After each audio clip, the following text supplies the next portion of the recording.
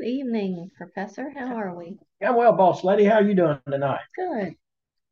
What's our situation tonight? Something about, I think my partner's only with me for the money? That's it. That's that, what, 1995, 96, 97 movie. What was it? Jerry Maguire, uh, between an agent and I want to say it was a football player. I didn't go look this up, Mm. but he's just yelling at the agent, show me the money, show me the money. Of Yeah, course, you I'm not probably sure have, if I've seen that or yeah, it's been, I'm telling the age here. That's been a few months ago, not. Yeah. much less years ago. Okay. Yeah, but I'm sure we've had some leaders. I had that in my life where they're looking for the money. And of course, they're saying, "Bring us the money." This is to Hmm. show me the money. Anyway, in this particular event, my mind is correct uh, on who was going to be traded, or the player was going to be traded, and so they wanted to know who was going to pay them the most for which team they went to. Mm. Yeah, Anyway, that kind of goes on these days, that's for sure. an interesting story. Anyway, I guess we can all watch the movie and replay that, relive some of it. Yeah, I put that on the list. In this situation for tonight, though, for later with the Beat the Professor, we're looking at it more at the angle that you've mentioned, that the person thinks their partner's only with them for the money. And the first question becomes, what's the background to establish that? Well, I don't know what the challenger tonight will have on that, the master, but for me, I used it that a young lady uh, seemed to be the money maker of the family. She's thinking about marrying this particular person because the individual is quite entertaining to her, and they've spent several months together. And she's like, "Well, this can make it." They've talked about marriage and how he's going to be the stay-at-home parent for the kids when they have children. So everything's pretty good, going well between the two of them. But they go to this particular party, this outing, and some nice looking young lady happens to ask him, "Are you in a relationship?" And he didn't realize that his partner was kind of close in ear's range. And so he said, "Yeah." And she said, the lady asked him, "Is it serious?" And he said, "Well, presently it's just all about the money." And of course, Mm. the partner almost dropped her tea she Yeah. had in her hand on that one, much less spewing it out. Like, whoa, what?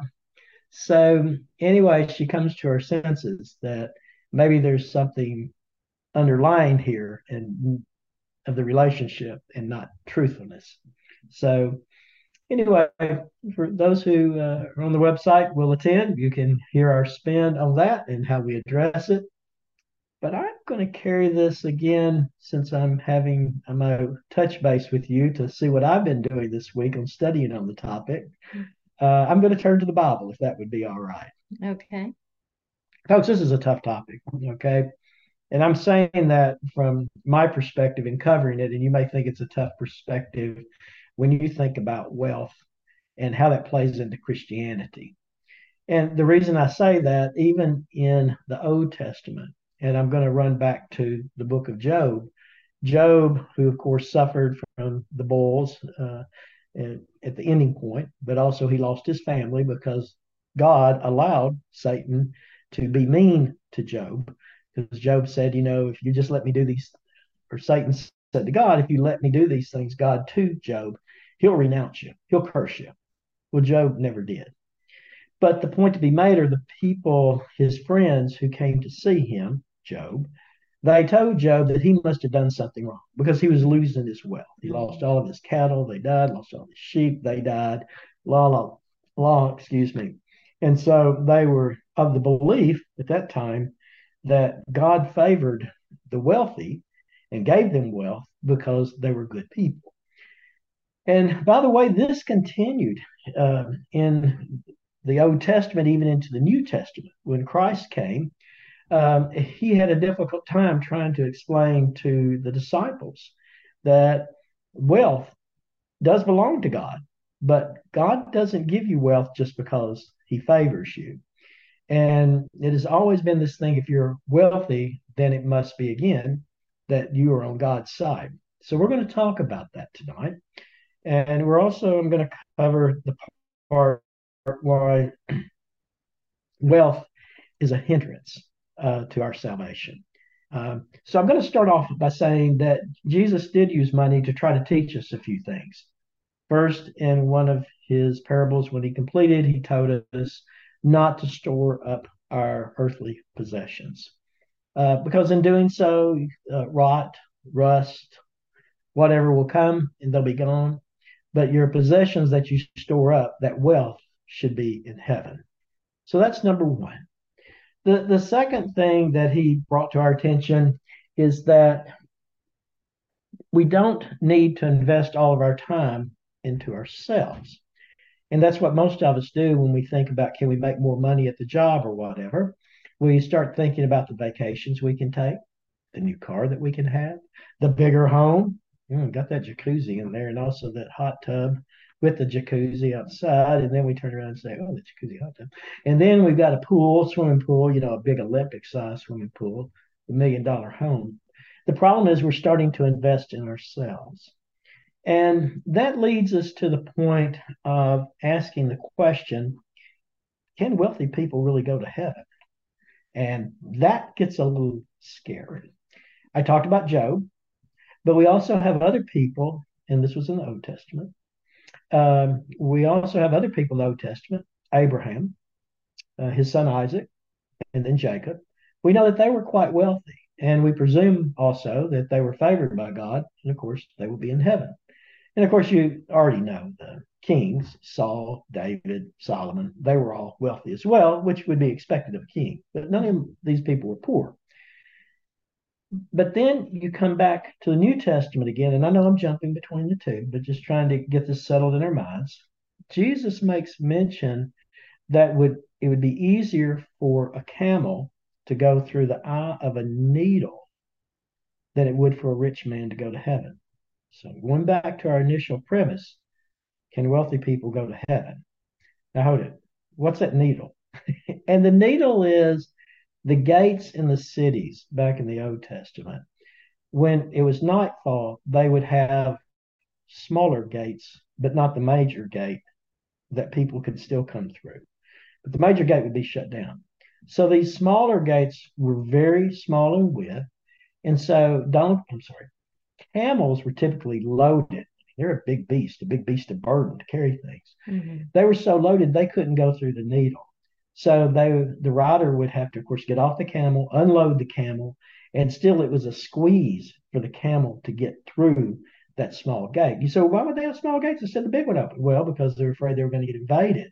So it'd be difficult for invaders to go through that small gate with all their weaponry, etc. And they could, quote, staff, one or two people there as sentries, if you want to call it, to be easier to monitor that. So, Christ made another point. Wealthy people are going to have a tough time going to heaven. So when we start thinking about this, what is money really supposed to be used for? And Jesus is hammering us because it's not about us. And you say, well, if I can't have wealth and go to heaven, I don't need wealth. Correct? Well, that's not really correct either. Because Jesus does tell us that God does give us wealth. Let's go back to Job in the Old Testament to start there. Then I'll come back to Jesus. Job said with his wealth, and when his friends were telling him, you got all these bulls, lost all your livestock, your family's dead, and so on, because there's something you must have done wrong. And of course, his wife is telling him, curse God, let's just get this over with. But Job says, I took care of the poor. I'm a father to the fatherless. I take care of widows. I've saved those that were caught in the snare of the teeth of someone who is wicked, and I pulled them out and saved them. So what Job was saying, I know I'm rich, or at least I was, but I was using my riches to help others. And folks, this is an important point because now I'm going to jump to two parables that Jesus brought to our attention. One, there was this tax collector when Jesus was going through the land and teaching. I believe he was pronounced Zacchaeus. But anyway, he was a Jewish tax collector. And when he heard Jesus preaching, he wanted to be closer to Jesus, to find out more of what this lesson was, the gospel that Jesus was teaching. And so after he spoke with Jesus and heard that message, he told Jesus, he said, I'm going to give half of everything I own to the poor. And he said, and of course, the collectors back then were not necessarily fair and honest with the people. And he said, and all the people that I have cheated in collecting taxes, I'm going to, that remaining half, I'm going to give back to them fourfold, 4 times what I stole or took from them that I shouldn't. And Jesus more or less says, welcome. You're in heaven now. Your heart is right. The second one, a young man goes to Jesus and says, what do I need in order to inherit the kingdom of heaven? And Jesus says, well, keep the commandments. And he says, oh, I've kept those from my youth up. What else is there? It's kind of a challenge, a test. And Jesus said, go and sell everything you have, give it to the poor, come and follow me. The young man was saddened, and he went away saddened because he had wealth. So, we can't get to heaven because we're wealthy, right?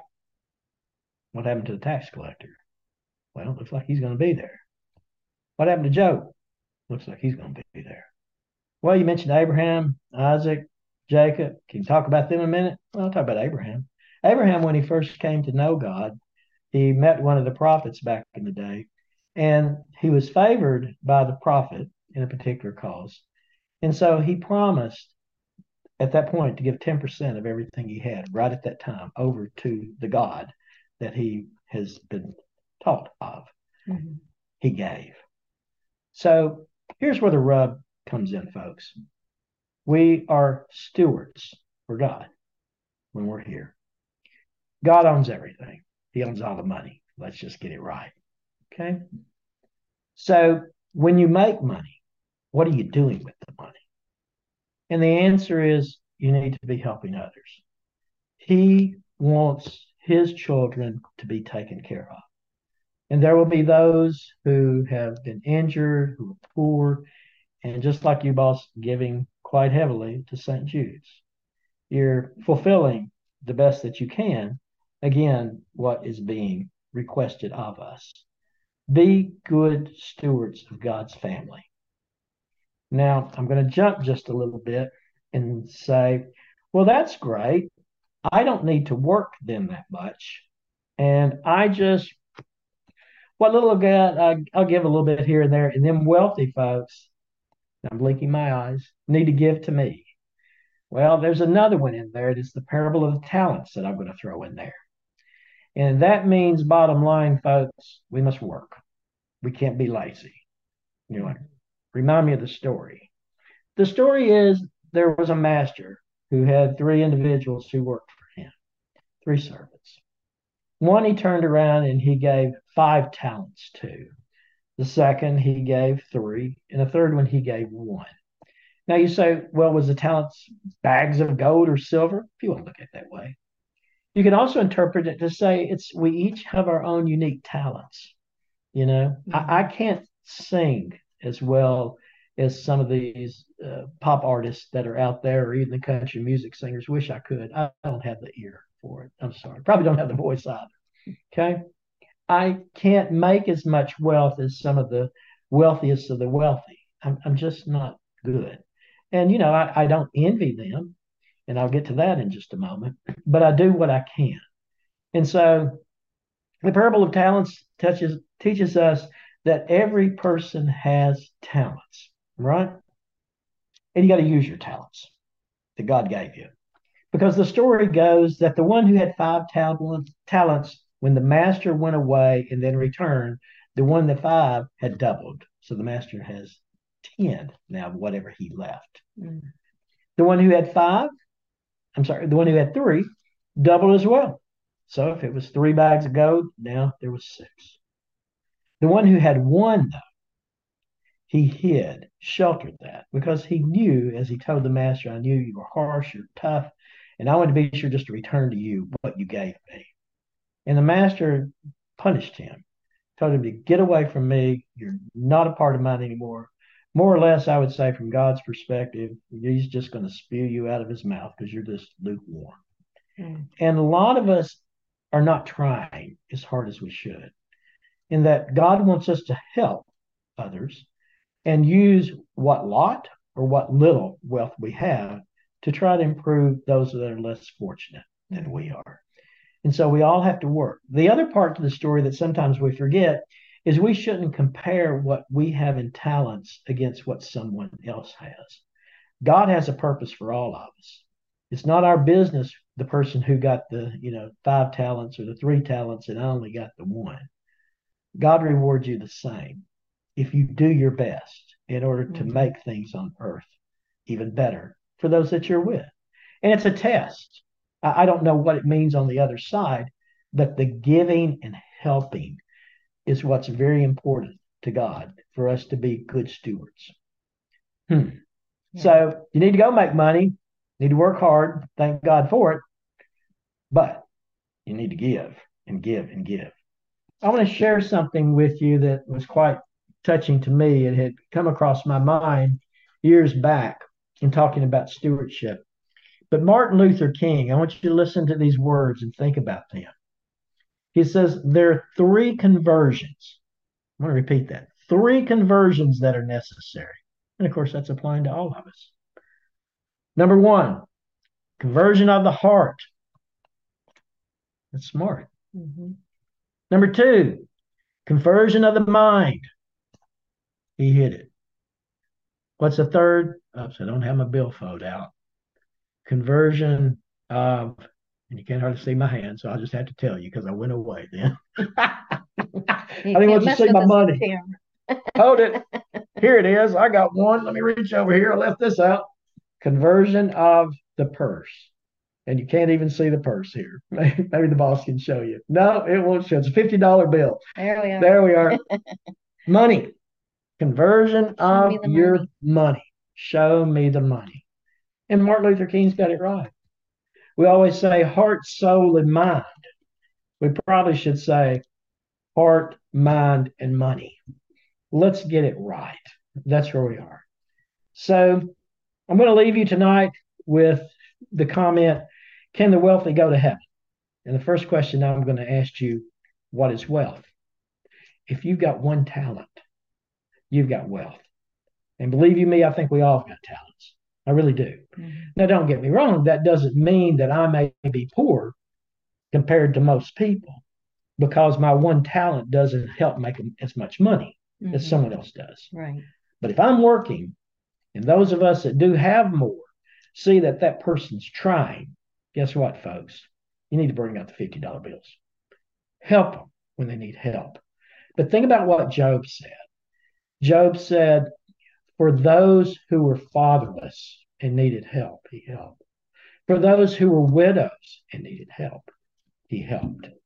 Those that were about to be caught in someone else's snare or were caught, he used his wealth to help them. Mm-hmm. So is 10% enough to give the OTI as Abraham started? Is that sufficient? Figure out your heart on that one, because 10% for you, and if you're making quite a bit a year, $200,000 a year, that ain't much, folks. It really isn't, because you got a lot of nice cars going on behind the scenes. Been there, so I understand it. Okay. If you're just making $50,000, $20,000 a year, that may be a different story. And by the way, talents are not always measured in money either. Some folks are just good with their hands. They may be great painters. They may be great cooks. I don't know. And so they can do things, though, that can help others. Paint, sell your paintings to help others. Mm-hmm. Cook food, carry it to these places. And I know I'm getting a little bit off the line here, but I'm just having you to think. Wealth comes in different ways. But y'all got a talent. We all must use it. And bottom line, don't worry about what everybody else has got. Stay in your own lane. Look at your own business. Be a good steward of what God gave you. Yeah. So can the wealthy go to heaven? I think we're all wealthy in a way because God gave us a talent. Now use your talent. And I got to go give a little bit more to use a talent. I'll give to St. Jude's again. That I'm was done, Bob. awesome. I really like that. That is so true. I'm just hoping you don't have any questions, but if you do, I understand. No, I don't. Totally get what you're saying. And, no matter what position you're in, try to give when you can and what you can. Make sure, your basics are met as a Yep. person. I mean, but definitely, yeah. And like you said, it doesn't have to be money. It could be helping out even with the soup kitchens and things like that. Something. So as long as your heart's there and your mind and however you can do it. So, Well, before I leave, I get to suck up to the boss here, just so y'all can hear this. She gives a lot. She gives a lot of time to help others. Her heart is really right, and I'm not doing this to try to flavor myself, so to speak, or see myself better. But I just want to know you to know why I joined with her because there's something there in these certain people that are out there, and she is one of them that she can help you. And the website's helped me tremendously. That no matter what your wealth is, and even if you're way on up there, and I understand you, I've been there when I was there in the working force. And my answer to that is she will help you learn how to fit your role into serving God and being that servant.